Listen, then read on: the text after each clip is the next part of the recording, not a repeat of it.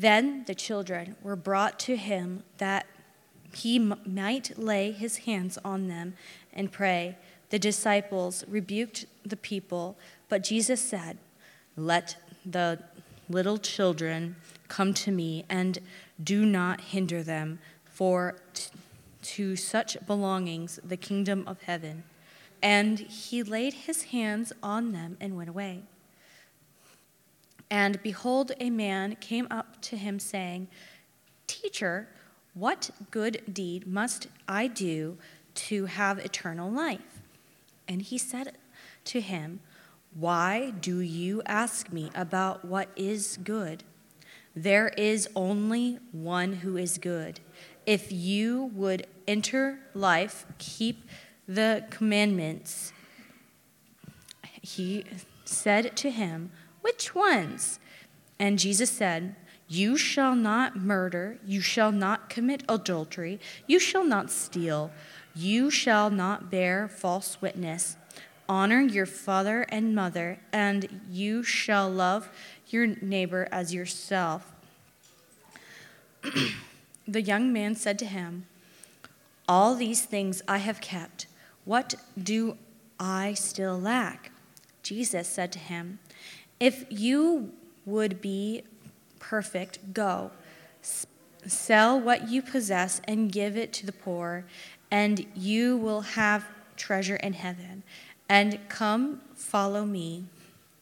When the young man heard this, he went away sorrowful, for he had great possessions. And Jesus said to his disciples, "Truly, I say to you, only with difficulty a rich person enter the kingdom of heaven. Again, I tell you, it is easier for a camel to go through the eye of a needle than for a rich person to enter the kingdom of God." When the disciples heard this, they were greatly astonished, saying, "Who then can be saved?" But Jesus looked at them and said, "With man this is not possible, but with God all things are possible." Then Peter said in reply, "See, we have left everything and followed you. What then will we have?" Jesus said to them, "Truly, I say to you, in the new world, when the Son of Man will sit on his glorious throne, you who have followed me will also sit on 12 thrones, judging the 12 tribes of Israel.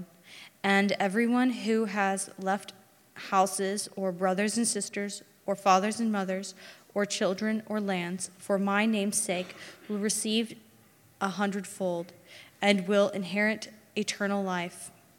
But many who are first will be last, and the last will be first." Father in heaven, God, help us to humble ourselves as we come to underneath the authority of your word.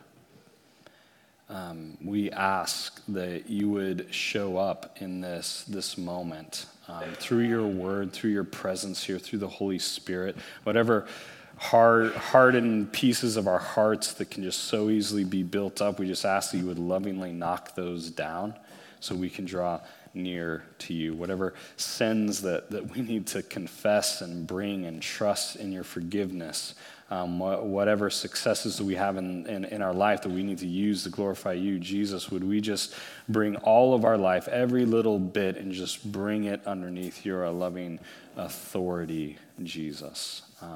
We thank you so much for opportunities like this, and it's in your name we pray. Amen. So we are continuing our journey through the book of Matthew. And we can see, like, if you step back and look at Matthew as a whole, there's a main theme that comes out of the book. And that theme is that Jesus is the true authority. He's the greatest king, and it begins to come out in some very powerful and practical ways. So if we even just look over the last chapter that we've been over, last couple of chapters, we can see how Jesus has been showing this to his disciples. First, Jesus is king over how we act towards one another. Because of what Jesus has done for us, we radically pursue others when sin threatens our relationship between brothers and sisters in Christ. So you have that whole section in Matthew 18 talking what to do when a brother sins against you. And so Jesus, in his good authority, is saying, hey, you need to allow me to be king in these circumstances. And then last week we were looking at even Jesus is king over our marriages and our relationship statuses. And we saw that powerful phrase, don't tear apart what God has brought together. And everything that's written out there, Jesus is saying, I need to be that authority in your life as your God, as your creator, as your savior. So when we understand Jesus as king, and we're going to look at this in this passage today, is that his desire is that his authority would be over our entire life, 100% as king. And that puts us in the role of being kingdom citizens, operating under his rule and authority by faith as his followers. And so the greatest metaphor that Jesus uses in the Gospel of Matthew to bring home this concept of being humbly dependent on him as his followers is through children. And so the main point out of this passage that we're looking at is really a question. Am I living like a child, or am I living like a rich man? Am I living like a child, or am I living like a rich man? So let's first look at what living like a child looks like. So in Matthew 19, starting in verse 13, it says, Then children were brought to him that he might lay hands on them and pray. The disciples rebuked the people, but Jesus said, Let the little children come to me, and do not hinder them, for to such belongs the kingdom of heaven. And he laid his hands on them and went away. So Jesus already has used kids as this metaphor for his followers. And if you back up into Matthew 18, 3 through 4, Jesus says this,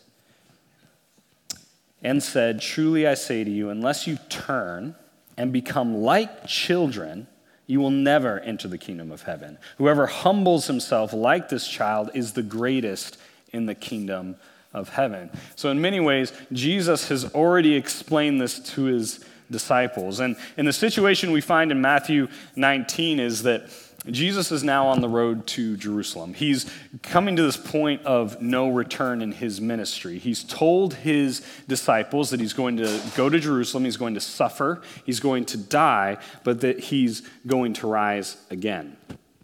And so there's really a tension that's going to keep increasing the closer that Jesus and his disciples get to Jerusalem. And he's been doing his ministry that we've seen throughout the whole gospel. He's been healing people. We see this at the beginning of chapter 19, most likely teaching them as well. But now we have something else that happens. We have parents, guardians, or relatives. They start bringing kids to Jesus so that he can lay hands on them and pray over them. I mean, this is a beautiful picture for us of Jesus' heart for kids and for the discipleship of kids. And so as a side note, like when we see this, one, it should be an encouragement for us as a church that kids are valuable to Jesus and should be valuable to us in how we teach and instruct and point them to Jesus.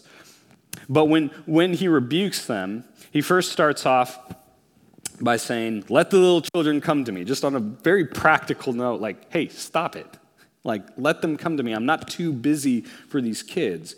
But then he references how children are this picture for what it means to follow him. So he says, not only don't hinder them, but then he says, for to such belongs the kingdom of heaven. And that's setting us up for the next story we're going to walk right into. But just as a reminder of what he means by this is like the disciples are supposed to fit into this kind of a family structure that's part of the kingdom of heaven. So followers of Jesus are not the authority.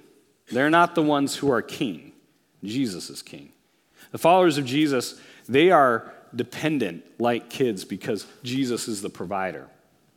And like kids, they are also completely valuable, not because of what they contribute, but for the value that's put on them by the Father, by Jesus. Jesus loves unconditionally. And so the reason Jesus is bringing this right back home to them is because the way they are acting towards literal kids isn't matching up with how they are supposed to be living in this metaphor of being like children, being humbly dependent upon who Jesus is and what he's done for them. So now this sets the stage to be able to walk through this next story about the rich young man or the rich young ruler. So I'm just going to read through this next part and then we'll walk through it. And behold, a man came up to him, saying, "Teacher, what good deed must I do to have eternal life?" And he said to him, "Why do you ask me about what is good? There's only one who is good. If you would enter life, keep the commandments." And he said to him, "Which ones?" And Jesus said, "You shall not murder, you shall not commit adultery, you shall not steal, you shall not bear false witness, honor your father and mother, and you shall love your neighbor as yourself." The young man said to him, "All these I have kept. What do I still lack?" And Jesus said to him, "If you would be perfect, go sell what you possess and give to the poor, and you will have treasure in heaven, and come follow me." When the young man heard this, he went away sorrowful, for he had great possessions. And Jesus said to his disciples, "Truly I say to you, only with difficulty will a rich man enter the kingdom of heaven. Again, I tell you, it is easier for a camel to go through the eye of a needle than for a rich person to enter the kingdom of heaven." When the disciples heard this, they were greatly astonished, saying, "Who then can be saved?" But Jesus looked at them and said, "With man this is impossible, but with God all things are possible." So, the beginning of this story, we have a rich young ruler. Now, I use those descriptions of this man because if you look at Mark 10:17 through 30, or Luke 18:18 through 30, we know three things about this man. One is he's young. That's in our passage here. It's also in Mark. He's a ruler. That comes from Luke. And he's very wealthy. All three accounts are in sharing of that he's not just like, yeah, he's well off. No, he's very wealthy. So everything that a child would seem to lack, he seems to have. A child lacks authority. Their parents are the authority, right? A child lacks authority. This man is a ruler. And we're not given a description of what he's ruling. We know that because of his familiarity with the law, he's probably Jewish. Maybe he's a local ruler in one of the towns. A child lacks wealth because a child's parents owns all the wealth of the family. And yet this man is very wealthy on his own. A child seemingly lacks value to society. Young kids aren't able to put in the work that a young man is able to put in either for a family or for society. And so this man, he's young, which means he's able, he's rich, he's got the means, and he's got that authority. To the world, he is very valuable. But to diagnose this man's condition, why he's even running up to Jesus like he is, we have to follow this story like a counseling session. As he comes to Jesus, like Jesus is this masterful counselor. He's a heart surgeon who cares more than just giving like a simple answer to this guy and sending him on his way. He cares about his heart. So as we walk through the story, we're looking at the question this man has, the burden that he has, and then the solution he is given by Jesus. So he comes with a question. So if we look at verse 16, it says, "Teacher, what good deed must I do to have eternal life?" Now, if you've ever had experience either in a counseling world or just having a heart-to-heart long conversation with someone, often when you start a conversation and someone has a question, that question isn't the real question. It's actually something that's just coming out of all the things that are going on inside of them. They may not even know what they need. They think they know what they need. And they ask a question. Often those questions are the things that is like a window into their soul of what they really need. So let's just even look at the question of what he's asking. First of all, he says, "What good deed?" So he believes there's a good deed that he hasn't done, that there is something that he's missing, something he hasn't accomplished. And underneath this is like that desire that his value is going to come from whatever deed that he needs to do. I am only valuable based on the amount of good that I must do. And maybe that extends to the point of like, God is only going to be satisfied if I'm able to do a certain good thing. And that leads us to the next part. He's not only asking about a good deed, but he says a good deed that I must do. There is something that he can accomplish by his own power, by his own will. However Jesus answers, the man believes he has the means to accomplish whatever the task is, whatever that good deed is. Unlike a child, this man depends on his own authority. And then the last part, to gain eternal life. So this is like what he sees as the goal, the prize that the man would provide for himself. Like if I do the right things and I'm the one who's doing it, then I'm going to get this in return. And this doesn't seem bad in and of itself, but as you ask that question, it's interesting like just how eternal life seems to be in this bucket that it shouldn't belong. Like that the end-all goal is that you live forever. But a life lived forever doesn't really mean much unless there's actually substance to that life. It's like putting eternal life in the position that God should be in. And it's also putting eternal life as something that he's owed by God. Like if I do this deed by my own strength, then God owes me eternal life. So unlike a child, this man is dependent on everything that he is and owns to make his way in life, but he's still coming up empty. If you look at the Mark account in Mark 10, it describes this man running to Jesus and falling on his knees. Like, I don't think he's trying to come up, as we look at this story, there's more going on than just trying to prove something. Like he's trying to prove like, oh, look how good I am. And he's not like the Pharisees who are trying to test Jesus. He's coming in with this genuine question because he's got a vacant soul and he's trying to figure out what's going on. I think he started to look inside of himself and he's coming up empty. He's been living a good life. We see that morally, this guy is probably living a life that's morally better than any of us, at least on the surface. It seems like he could have everything that he wants. He's not only rich, he has good morals. He does the right thing. And yet there's still this nagging doubt in his soul, wondering what the heck is going on because life seems meaningless. He tries and he tries, but something's not right.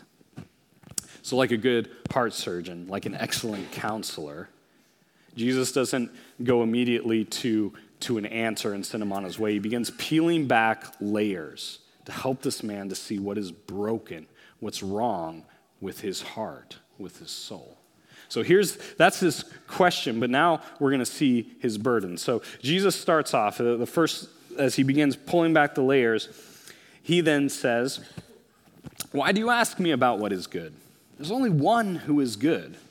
If you would enter life, keep the commandments." Jesus is building a case through this conversation to show the man is attempting to do something that is impossible for men to accomplish by their own authority and by their own willpower. By starting off with recognizing that there's only one who is good. Jesus is pointing to the exact place where this man can find his answer. And it's in a relationship with God.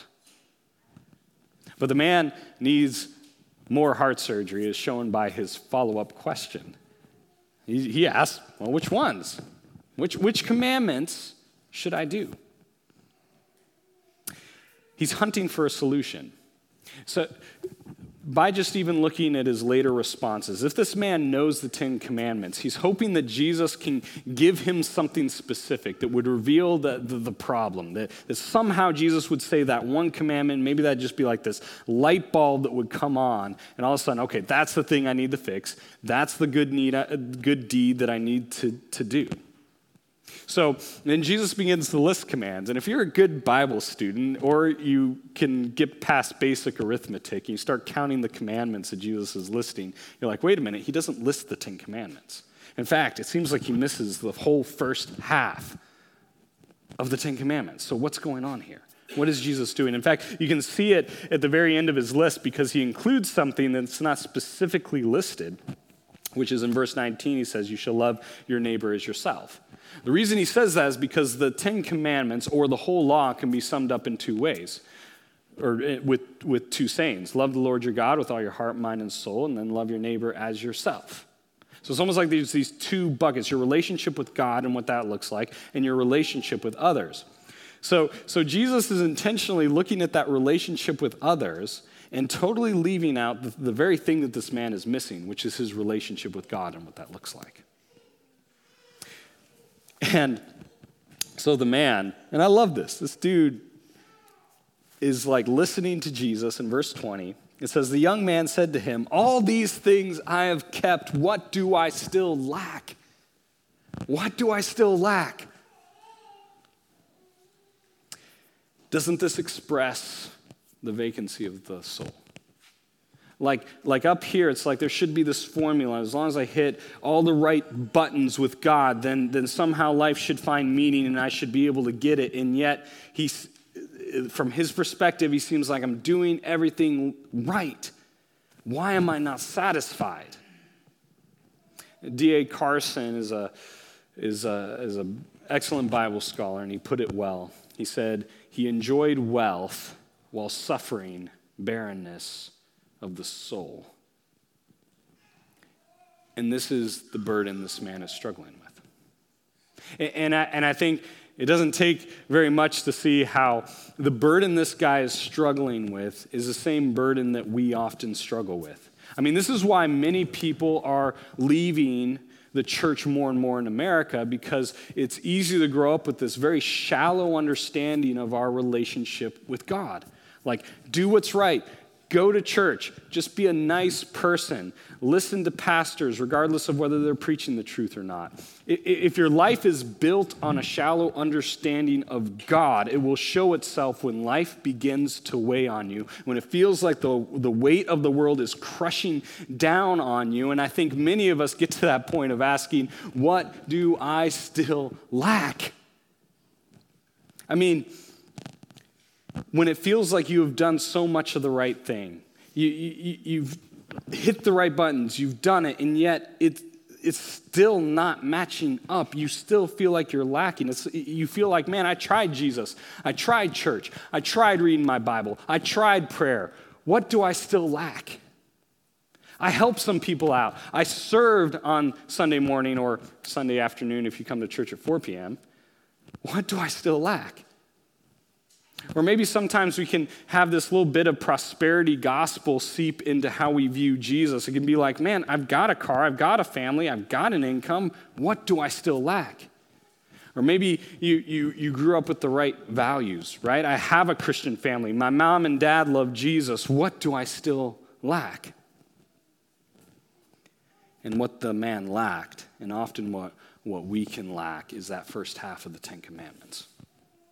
He lacked a real relationship with God where God is truly God and the young man is a humble, dependent worshiper. So without this, the man is holding up life on his own. And he's beginning to find out that he doesn't have enough. His wealth isn't able to hold things up. His morals aren't able to hold it up. And he's feeling this crumbling in his soul. And the reality there is that you and I are not enough to live life like we're a god. We can't hold the world on our shoulders. And this is why so many wealthy people become depressed, because money, power, wealth, fame, authority that is dependent on us creates a burden for our soul rather than giving us freedom. And we're left asking, what do I lack? So what's the solution? So Jesus gives them a solution. So if we look at verse 21, Jesus said to him, if you would be perfect, go, sell what you possess, give to the poor, and you will have treasure in heaven, and come follow me. You go sell all that you possess, give to the poor, you will have treasure in heaven, come follow me. And before we dive into this, just look at the verse that follows. We see the young man's reaction in verse 22. When the young man heard this, he went away sorrowful, for he had great possessions. And Jesus said to his disciples, truly I say to you, only with difficulty will a rich person enter the kingdom of heaven. Again, I tell you, it is easier for a camel to go through the eye of a needle than for a rich person to enter the kingdom of God. Are we the rich man, or are we the child? What's going on here? The solution offered to the rich man is the solution that is offered to us. It is the true and genuine gospel. And when you read this at first, I think many of us would have the same reaction as the disciples do. Like in verse 25 and 26, when the disciples heard this, they were greatly astonished, saying, who then can be saved? But Jesus looked at them and said, with man it is impossible, but with God all things are possible. So backing up to what Jesus says, I've looked at this story a lot. And what Jesus says, often the first thing that comes into my mind is well, I don't think he means I should go and sell my house right now. Right? That's how we can react. Or if I sell my house, let's say I did that, and I got a check back. I'm like, okay, would I take that check, walk to the rescue mission, hand it over to them, and say, all right, here you go. And then that turns into treasure in heaven, and somehow I've done it. But doesn't that seem kind of odd with what Jesus has already said? I mean, this guy has already asked, what good deed must I do? So let's start wrestling with this a little bit. And this is the thing I want to encourage you with as you look at this passage, is when we start going on the defensive, when we feel uncomfortable, we're often missing the point that Jesus is getting at. And you have to ask yourself, why would I go on the defense of oh, Jesus, don't touch my house. I need a place for my kids to have a roof over their head, right? Why are we trying to excuse the hard thing? And instead of negating this passage,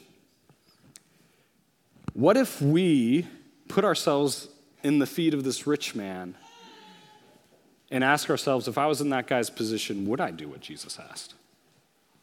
Would I go sell my possessions, give to the poor, go follow him? But notice, especially as you look through all of Matthew, what Jesus is doing here. He's asking this man, hey, if you give all that's of the world, all the things that you've put your worth into, and you give that up to become one of my disciples, it's worth everything.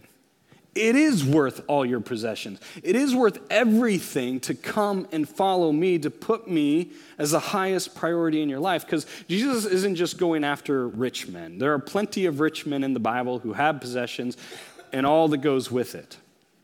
But when he's saying this, when we put our faith in Jesus, when we come and follow him, we're saying, everything that I have is in your possession, God. There's no thing that you can hold back, because once you get the gospel and what Jesus has done for you, you realize without Jesus, your life is vacant. Without Jesus, you can have it all. You can have the high income. You can have everything. And even if you aren't wealthy, if you are poor in itself, you can live like a rich man, because you think, if only I had all these things. If only I had all this wealth. If only I had the bills paid for and all this. It does the exact same thing where you've put wealth in this position that only God can be in. And God is saying, like, allow me to be king over every nook and cranny and piece of your life because I'm going to use it for the right thing if you put it in my hands. And to go another layer deeper with what Jesus is saying, his response is we have to see that, first of all, Jesus is asking the rich young ruler to follow him in what he is about to do as the richest young ruler to ever come to earth. And I'm borrowing from an illustration I believe I got from Tim Keller. I only say that because I can't remember if this is an exact quote or not. So if you find this idea somewhere else down the line that isn't Tim Keller, please let me know. Jesus has the greatest riches. He is one with God, the creator of the universe. Just read the Psalms and see how it describes the wealth that he has. That Jesus is the greatest authority, and he's actually morally perfect. Everything that the rich young ruler thought he was, Jesus actually was. And what did Jesus do? He set aside those things in order to become sin in our place, to take the wrath of God that we deserve. We are the poor ones. So if Jesus is wealthy and rich, and he set those aside, coming in as a human being, born as a baby, who is he allowing to become wealthy out of what he did? It's us, that we're the poor ones that Jesus is giving all the goodness and riches that we don't deserve, that he gives us forgiveness for sins. He followed the will of God. After his resurrection, he ascended or was exalted to the very place he had left, and by faith in what he accomplished, the very task that is impossible for us to do on our own, which is that have a relationship with God for all of eternity, we can now have because of the life that Jesus was able to open up for us. And so when Jesus calls us to give up everything, give to the poor and follow him, what he's asking us to do is what he went and did. So like a child, we give all that we have to Jesus.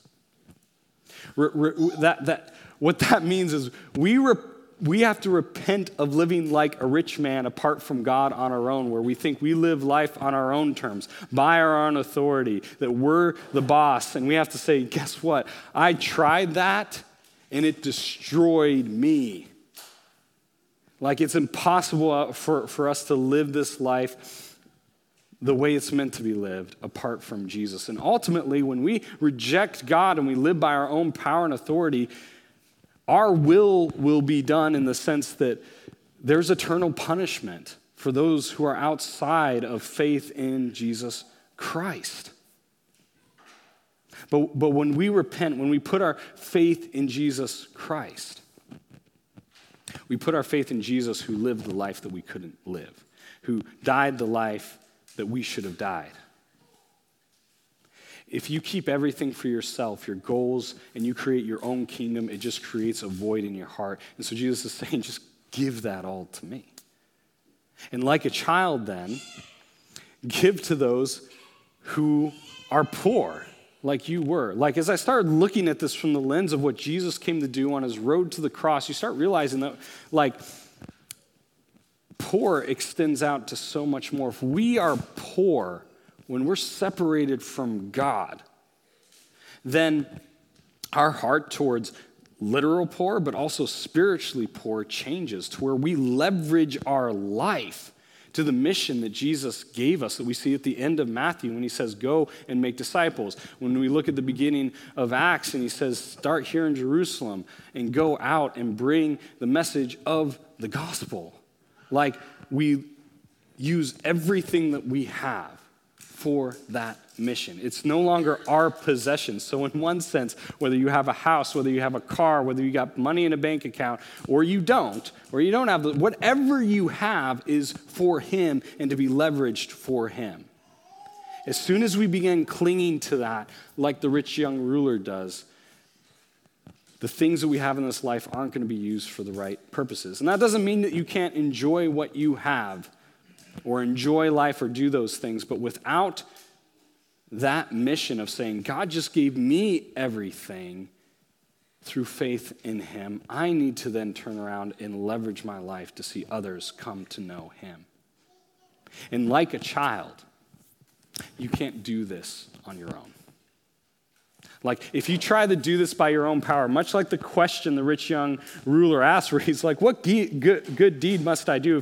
If we go that direction where it's like, okay, by my own strength, by my own power, I'm going to try and give up everything and live life following him, it's like you're going to miss it. That's the whole reason for the last part of what Jesus tells him to do is like, come, follow me. It has to be a work of God in our hearts. We have to...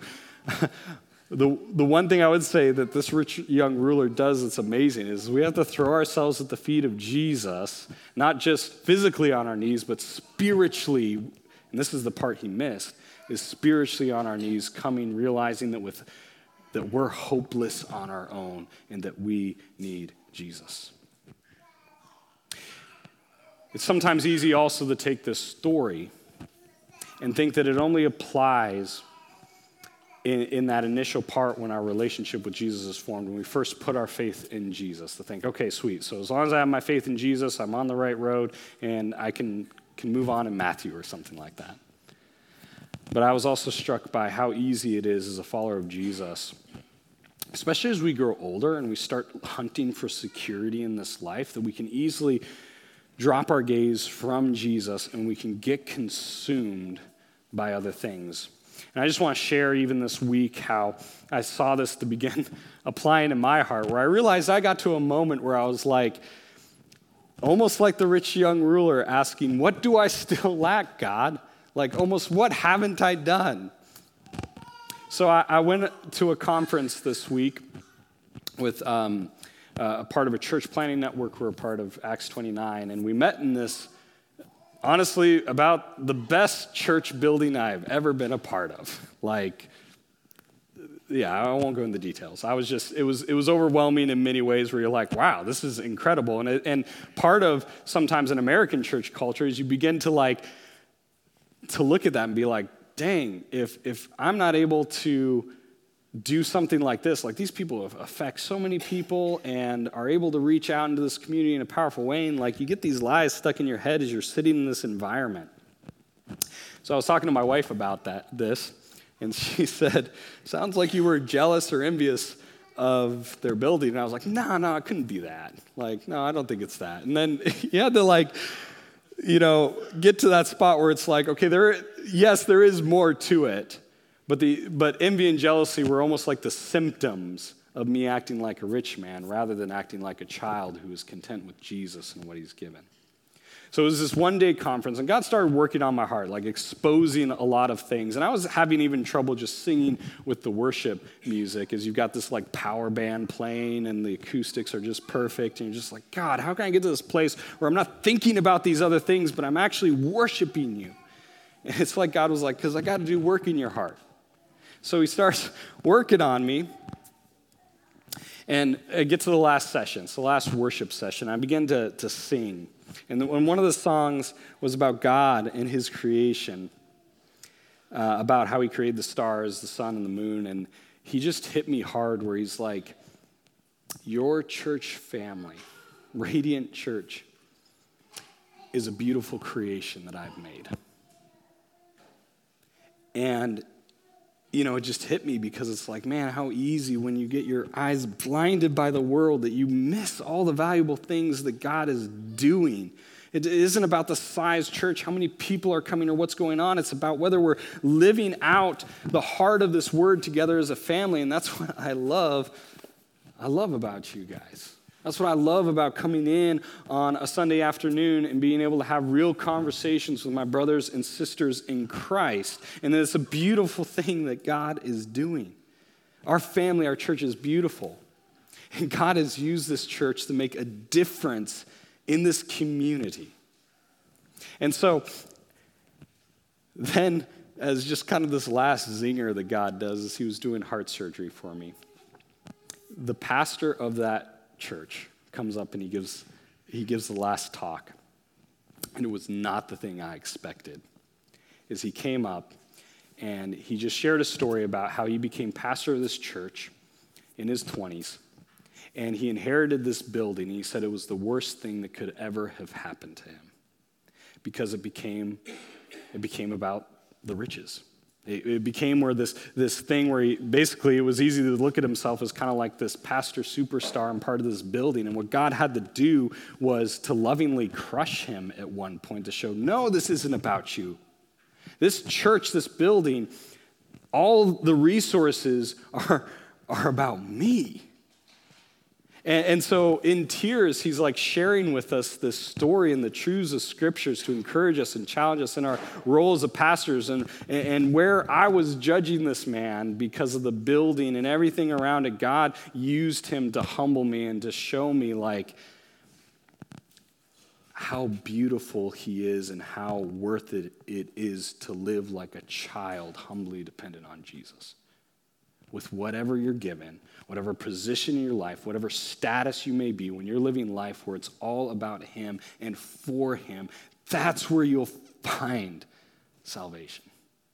And just like the disciples who are watching this man, I feel like I resonate with them, where you're like looking at this dude who's a rich young ruler who seems to have his life put together, and then Jesus sends him away, and then the disciples are watching this like, who then can be saved? Who can make it? And God says, God says, Jesus says, but with God, with man this is impossible, but with God all things are possible. When we hold on to our riches, the reason that Jesus gives such a stark warning is because it's like, if you can imagine like someone who's piled up treasure in a sinking boat, and they're willing to sit in that boat until it goes all the way to the bottom of the sea because they can't let go of their riches.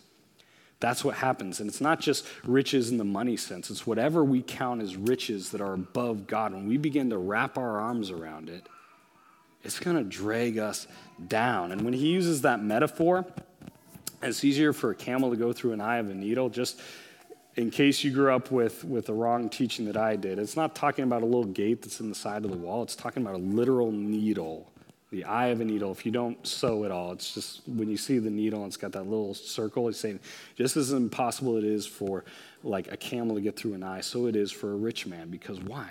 Because they're dependent upon their wealth, because it's so hard to let go of. And in order for them to let go of, it's got to be a work of God in their heart to be able to let go of their life and to live life on his terms. And so then it brings us to the conclusion, the benefit of living like a child. In verse 27, then Peter said in reply, "See, we have left everything and followed you. What then will we have?" And Jesus said to them, "Truly I say to you, in the new world, when the Son of Man will sit on his glorious throne, you who have followed me will also sit on 12 thrones, judging the 12 tribes of Israel. And everyone who has left houses or brothers or sisters or father or mother or children or lands for my name's sake will receive 100-fold and will inherit eternal life. But many who are first will be last, and the last will be first." I love that this is the way the passage ends, and that it ends with a sweetness, a comfort, and I think, again, that Peter's asking a genuine question, like, we've left everything, we followed you, so what then will we have? And what Jesus tells them is, first of all, you'll have true authority. Like, he gives the disciples a picture, a sneak peek into the future, that the disciples will have authority when the kingdom is renewed.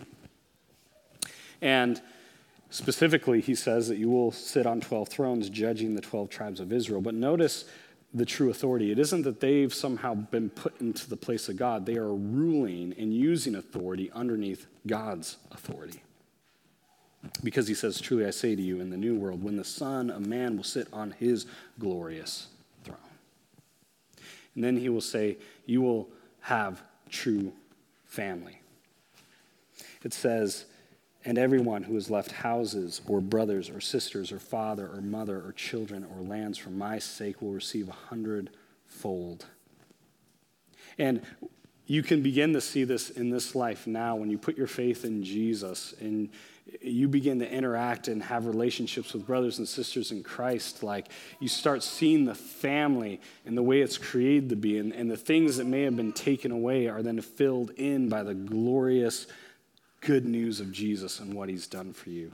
And when you think about, too, that the people that you share the gospel with who come to know Jesus Christ, you will be with them in eternity. And then you will have true life and wealth. All that you've ever needed for all time will be ours at the renewal of the kingdom. There will be no want. There will be no more death. There will be all the things that have been part of the corruptness of this world because of sin are promised to be us. And all this is possible because the Son of Man is on the throne. The only true, good, and just King. And all the relationships, all the possessions of the renewed world will be tied to what? His name's sake, our relationship to the King. And so it can be hard as we walk through this life. We give up everything to follow Jesus, and we can be like the disciples wondering like, man, this is hard, this is difficult. And what Jesus gives them a picture of is just trust in me and the future that I promise for you in me. So as we close today, we close every Sunday by having communion for those who put their faith in Jesus Christ, because it reminds us again of that sweet gospel message that Jesus humbled himself, that he came to the cross, his body was broken, his blood was shed for us so that we could receive the wealth of salvation in him. And so I want to encourage you before you take communion, just to take some time, sit with the Father in prayer. And maybe like me this week, you've run into situations where you've gotten your eyes distracted off of Jesus. You've been clinging to things and putting things in place above God. That's not how life should be. And maybe you need to repent and say, God, I need you. You are worth everything in my life to follow. And maybe be praying and thinking over who are the poor in your life that you need to reach out to, that God has equipped you and given you possessions, given you family, given you things so that you can use it to advance his kingdom forward. Is there someone that God has put on your heart that you need to be praying for, that you need to be sharing the gospel with? And then I encourage you, take confidence that faith in Jesus does have a reward in a relationship with him, that the sufferings of this earth, what we walk through here, the brokenness, will one day be no more at his return. Let's pray. Father in heaven, Jesus, I thank you for stories like this. I thank you for stories of this man, this rich young ruler, God, who came with a question. And God, what I pray for us today is as we come with our questions, as we come with our burdens, that we don't leave holding on to them sorrowful like this man, but that we come to the foot of the cross. We come to the place where, Jesus, you took all our burdens upon you.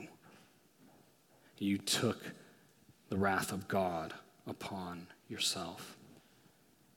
And I pray that here as we gather, God, that we leave our burdens at your feet, and instead that we shoulder the burden you promise us, one that is light. Father, we thank you for who you are, for what you did for us. And it's your name we pray. Amen.